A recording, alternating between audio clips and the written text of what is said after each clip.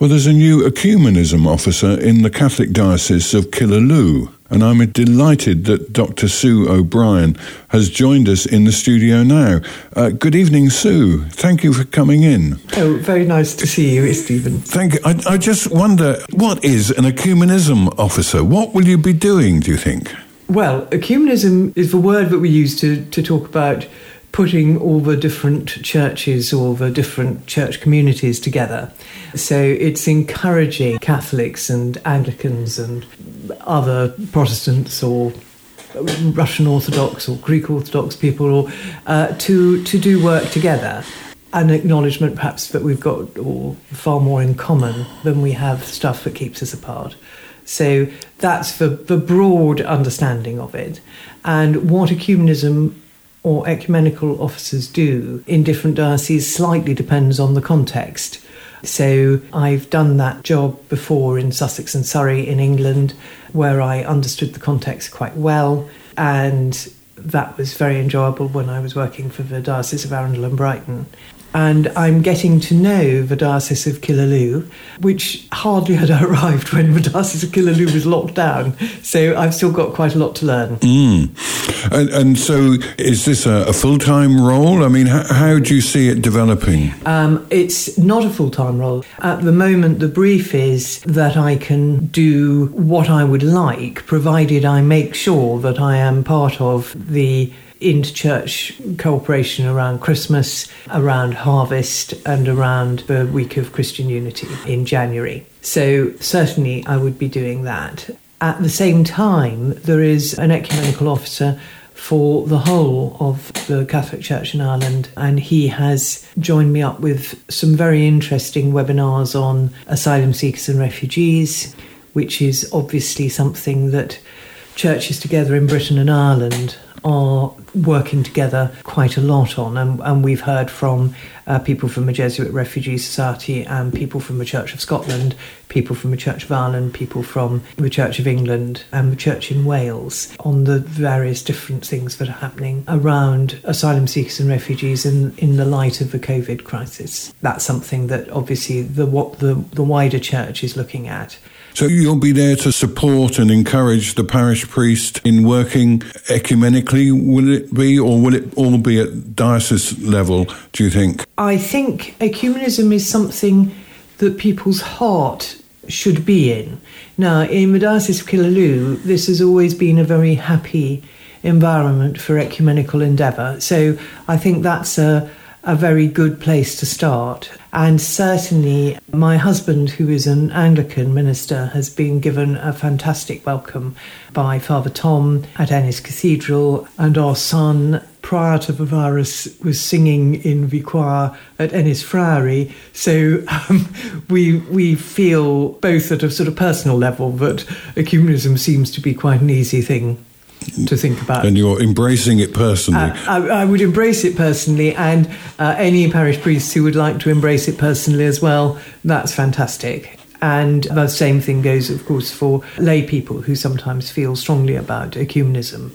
And as I say, it is where your heart is. For some people, it's not really where their heart is, and that's also fine, actually. So let's go back and just let's follow your career through, really. You left school, you went to university. Where were you at school? So I was at school in London, and then I went to university in London. I'm quite a London-centric person. And then I worked in advertising in London. Right. Then I worked in the City of London. What were you doing in the city? I was advising commercial clients on the acquisition of property, on leases, on rent renewals, rent reviews, that sort of thing, and the disposal of their properties as well. Yeah. So quite a high-powered job then. Very exciting at the time. It was in the late 80s and early 90s, and it was a very exciting time to be working in the City of London, which was a very sort of lively and exciting place. So it was good fun. Good. And where did you go after that? Very peculiarly, I then went to go and teach at the University of Bournemouth on the basis of my previous commercial experience. And Bournemouth specialised in vocational degrees, and I'd spent 5 or 6 years working in advertising and marketing and understanding market research and that sort of thing. So I taught students about that, which was a revelation for me, actually, because I discovered that I absolutely loved teaching people. I really, really loved it. And I loved my students and thoroughly enjoyed. Good. So you were teaching there for some time. Is that where you met your husband? And I met Kevin there. And Kevin also had been working in advertising, and he also had rather peculiarly ended up in the University of Bournemouth lecturing much the same students on marketing and marketing communications and that sort of thing. And so we met and then we got married and left when I was pregnant with our first boy, very heavily pregnant with our first boy, when I did my last job for the university, which was doing a big presentation to Chase Manhattan Bank on some research that we'd done. And I was quite frightened I might have the baby actually there. I mean, he was born days after this thing. And then we packed up shop and went off to theological college because Kevin was training. And we've heard Kevin, when he first came, I interviewed him on Beyond Belief. Yeah. And we know that you were quite instrumental in him coming to faith. When we got engaged, Kevin was, I think he would have described himself as an atheist, and I think he was probably an agnostic. But I had never met an atheist who always wanted to talk about religion. He was always arguing with me what a load of rubbish I believed in. So when we got engaged on Christmas Day, when he asked me to marry him, it did cross my mind, I hoped he wouldn't mind if we got married in church. And, I didn't want him to do anything that was hypocritical. But on the other hand, I wanted to get married in church because I have always gone to church.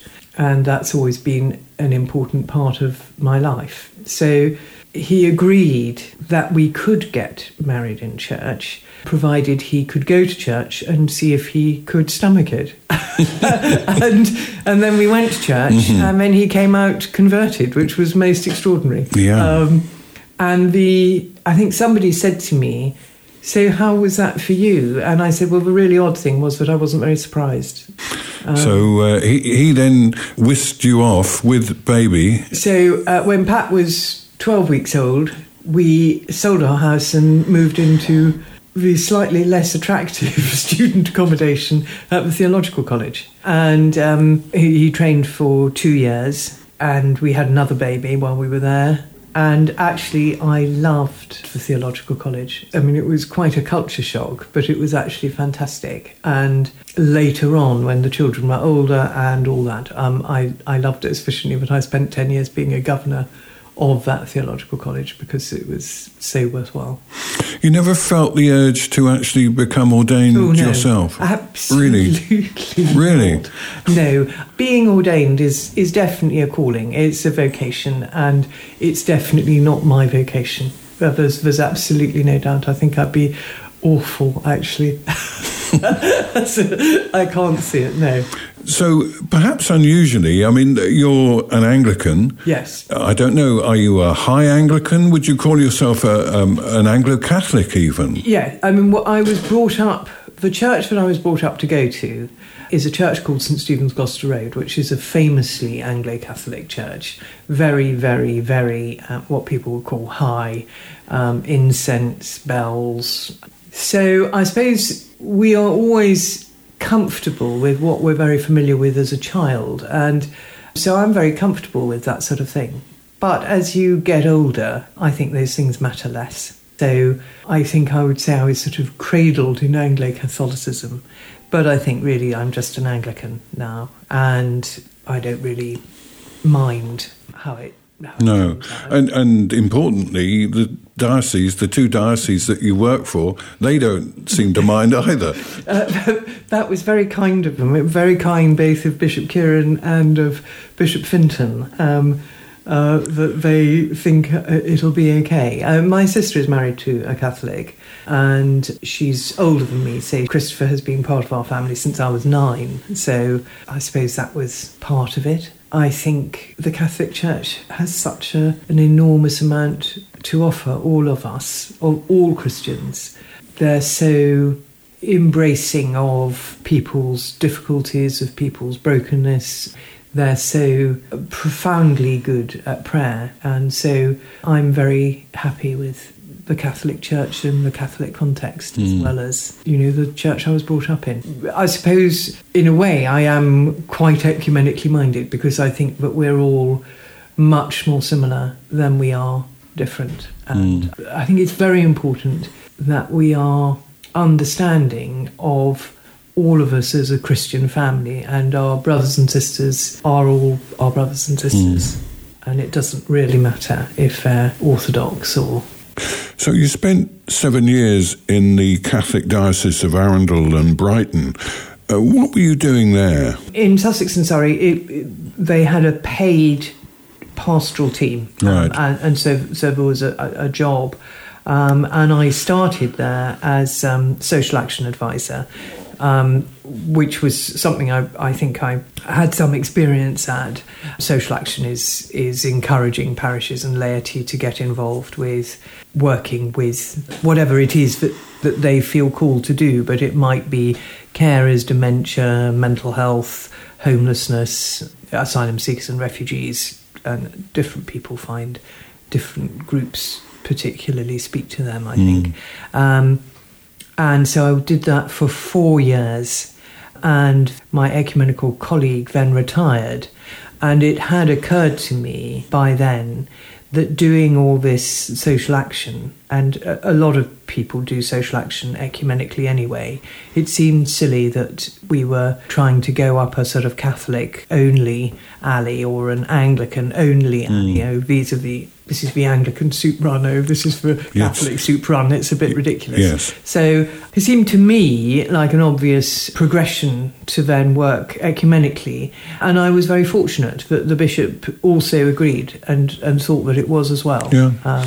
And while you were working at the diocese, you were studying for your PhD. I was, while I was working at the diocese, and prior to working at the diocese, I was doing a PhD. It took me quite a long time. So I was doing a PhD anyway. Right. And then I realised that working at the diocese meant that I was desperate to have, 2 or 3 days on the trot that I could actually devote to the doctorate. And I just wasn't getting that. Right. In theory, I should have been able to get that, but actually, in reality, I wasn't. And I wanted to finish the doctorate. So I stopped working at the Diocese of Arundel and Brighton so that I could finish my doctorate. And then while I was finishing the doctorate, I was invited to do some teaching at the University of Chichester on philosophy and ethics. And so I started doing that and finished off the doctorate. Sort of together. Because you've already said that that's a great love of yours, teaching. I do love teaching. Yeah. And did you do more of that after? Yes, I did. So I taught applied ethics and bioethics, which I very, very much enjoyed teaching, and the Holocaust, which is the area that my doctorate's in, and a sort of applied ethics course that referenced human rights and climate change, and another course which I've just forgotten. Yeah. Anyway, yeah. Lovely students. Yeah. Philosophy students are very, very nice people. They are. Good. And so you bring a wealth of experience, as we've heard, a full range of occupations, really. But it's clear that teaching is one of your loves. Do you see it, your role that you're taking up now, do you see that as sort of an educational role as well? Yes, there's definitely an element of teaching in any kind of pastoral role in a diocese. And I find it slightly unnerving being interviewed for radio, but in fact I quite enjoy public speaking. So they're two very different things. So yes, I think you do a certain amount of that sort of thing if you are an ecumenical officer. You might have to. Now, we've covered much of your life, but there's one thing that we only touched on, and that's your husband and your family and what you're doing now. People will know Kevin has hit the ground running in Ennis, yes. and he is the rector of St Columba's Church in Bindon Street in Ennis. And just as he was appointed, the lockdown came, so we're now emerging from that. Yeah. And so who is living with you in the rectory? So we're very lucky because living with us in the rectory at the moment, that's been really lovely for me, are our two boys. One is at university in Dublin, and obviously that is shut at the moment. And I think his teaching will remain online, certainly until January, possibly for the rest of the year. They're not sure. So he's got exams online, submitting stuff online, all that sort of thing. And he may or may not go back to Dublin. I think he'd like to, but we'll see. You know, it's very difficult at the moment. It's a very uncertain time. He's been quite good about having his life disrupted. And then our other boy lives with us anyway, so it's lovely that we've got him living with us.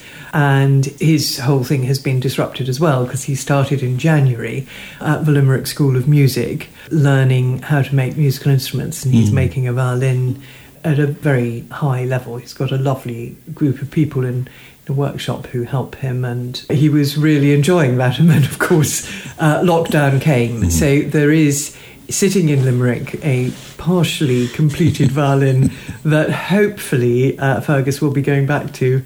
We've just said, yes, please, you know, he's going back. Sure. I think whenever term begins, which is sometime around August or September, but again, they're having to, you know, see how things go. And of course, you're not strangers to West Clare. No. The boys feel very at home here because we bought a house in West Clare near Ballinacally when Patrick was 3 and Fergus was 1.5. So as far as they were concerned, holidays were always in Ireland. And because the nature of Kevin's job is that we move around a lot and we live in church accommodation, not our own house, I think the boys have always seen our house in Lachine as their home, as their proper home. So they were very, very excited. When Fergus particularly, because he lives with us, was particularly excited that we were coming to live in Ireland. And I think Patrick thought it would be nice that he just hops on a bus if he wants to come back for the weekend. And, you know, he doesn't have to fly and he doesn't have to get the money together for flights and all that sort of thing. So, Susan, thank you so much for joining us this evening. It's been fascinating to hear more about you and about the job that you're about to take on. And so, thank you. And we look forward to seeing you working in the Diocese of Killaloe, and might even see you in the Diocese of Limerick and Killaloe in the Anglican side as well. I think you'll find me there at church on a Sunday. Good. Well, I look forward to that. Thank you very much indeed. Thank you very much, Stephen.